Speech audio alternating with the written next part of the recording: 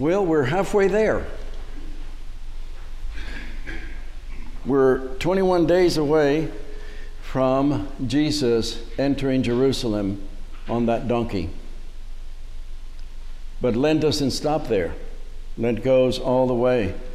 But we are halfway through. Today's the 19th day, if you will, of Lent. So it's for me, it's a time to pause and see what it is that we're trying to do in accepting the church's invitation, which was passed on to us on Ash Wednesday, when Father Chris turned to us and invited us to join the church in a season of fasting, a season of learning, and a season of giving. So it's a time to spend in the desert for purification, if you will, for prayer, for discipline, for growth, for sacrifice, a word that we no longer use very often, because we think that sacrifice is something that must hurt. Sacrifice is something that must be painful. Do you know what the word means? It comes from two words in Latin, sacra, facio, to make holy. So what is it that you do in your life that you make holy? That is sacrifice. Yes, and sometimes we have to do some things that are a little uncomfortable to make them holy and offer them to God. But what I've found in my life is that if I do something, prior to doing it, I offer it to God, it goes easier. Now, that is an experiential thing. I can tell you about it, but if you don't experience it, you may not believe it. So in the middle of Lent, let me use the question that Dr. Phil generally asks. So that's working for you. How's that working for you? How's Lent working for you? What is your life now? Is it different? Offering this time of the year to God is a positive act. So what has come of that? In this period of time, what we're trying to do is to come to a meeting time with God. And no better lesson than the Old Testament lesson today to talk about meeting with God. Now, meetings with God back then had a word, theophany. And a theophany is a time when the divine and the human come together, and where they cross at that point, God and man are talking. Now, it could be through an angel of God, or it could be God himself. And in this story, we find two. If you remember, Moses killed an Egyptian. He was a murderer in the eyes of the Egyptians, so he escapes. Now, we do not know where in particular he went. However, he went to the area of Midian because he marries the daughter of the priest of Midian. And Jethro, his father-in-law, was a sheep herder. And he lets Moses work in the business, if you will. So he is walking and grazing the sheep. And we're told that he goes beyond the wilderness, something that you did not do with your sheep because you did not know what was beyond. And you could lose sheep to predators. But the writer says he continues on all the way to Mount Horeb, which is considered to be the mountain of God. Now, by now you know something's going to happen. I mean, they're not going to leave you hanging. They're going to tell you the rest of the story. So what happens is that as he's walking the sheep, he sees a bush that is burning. Not unusual, but what is unusual is that it's not being consumed. When was the last time you burned something and was not consumed? Huh? But a little bit different. So Moses says to himself, I have to stop and turn and look at this. And as he approaches it, Then the back and forth, the transaction, verbal transaction between God and Moses takes place. And God says, this is holy ground, take your shoes off. And then God says to Moses, I want you to leave the comfort of your home, the relationship with your wife and your father-in-law, your work, your job, and I want you to go and do something for me. I have heard the cries of your people and my people. I want you to go to Egypt and liberate them. What would you do?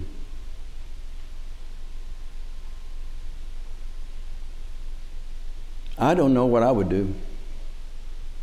My call was different. I did not have to give up that much except a nice, comfortable position and about $10,000 income a year to become a deacon in the church. It was okay. And I always warn those who are going into the ordination process, you're not going, or I hope you're not going into this for the dollars, because they're not there. So leave your comfortable life and come, venture to bear fruit for me. Liberate your people. And then Moses, just like any one of us, if you remember Charlton Heston saying it in the movie, but I can't do this. Me? No, I can't do this. And God says, I'm going to be with you. It's almost like, a buddy says, let's go do this. And you go, I don't know. Well, I'm going to be with you. Come on, let's go.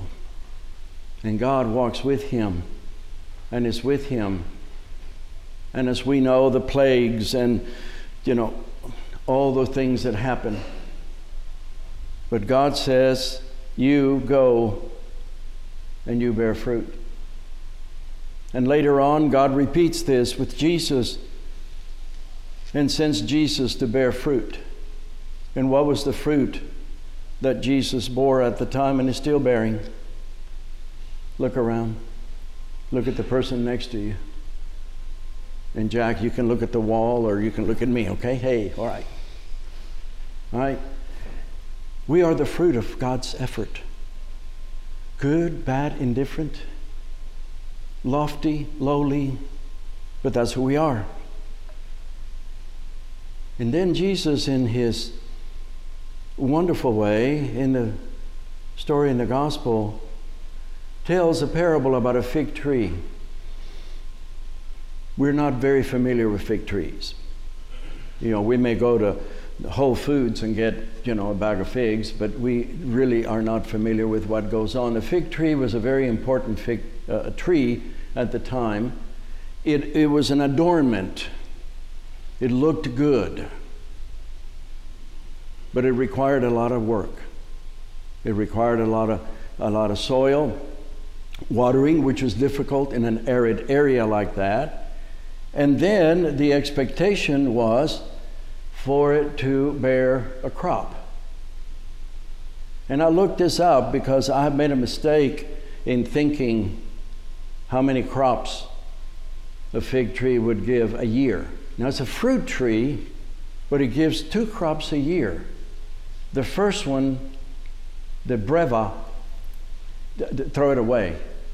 It's not necessarily poisonous, but it will make you sick. And it prepares the buds to then grow the figs. And the story that Jesus tells is that the owner of the vineyard where this fig tree was comes up to the gardener and says, I've been waiting for this tree to bear fruit, and he hasn't done it. Cut it down. Takes too much space, takes too much work, and it's not giving anything, it's just taking everything. And the gardener says, sir, let me ask you to be patient for 1 more year.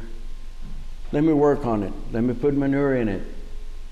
And let's see what happens in a year. And in that intercession, the owner says, okay, let it be. The master expected the tree to bear fruit. He expected to brighten the place where it was planted as others did, to give something back for all that it had received. However, as the story tells us, the tree did not give fruit, ate all the nutrients, took all the labor, and there it was. What is that saying to us? What did Moses do? He got to work. He went and got to work, and he worked very, very hard for many, many years to receive what? He never saw the land of milk and honey. He never saw Canaan. The rest of the Israelites entered, but he did not. His job was done. The job of the fig tree was not done. The fig tree needed to bear fruit. Uselessness invites disaster. We know that. We know, for instance, in our bodies, if you don't use a member, an arm, a leg, a foot, it atrophies. It becomes abnormal. The normal is for that member to be fully functional. So we are called to be fully functional. We're all called.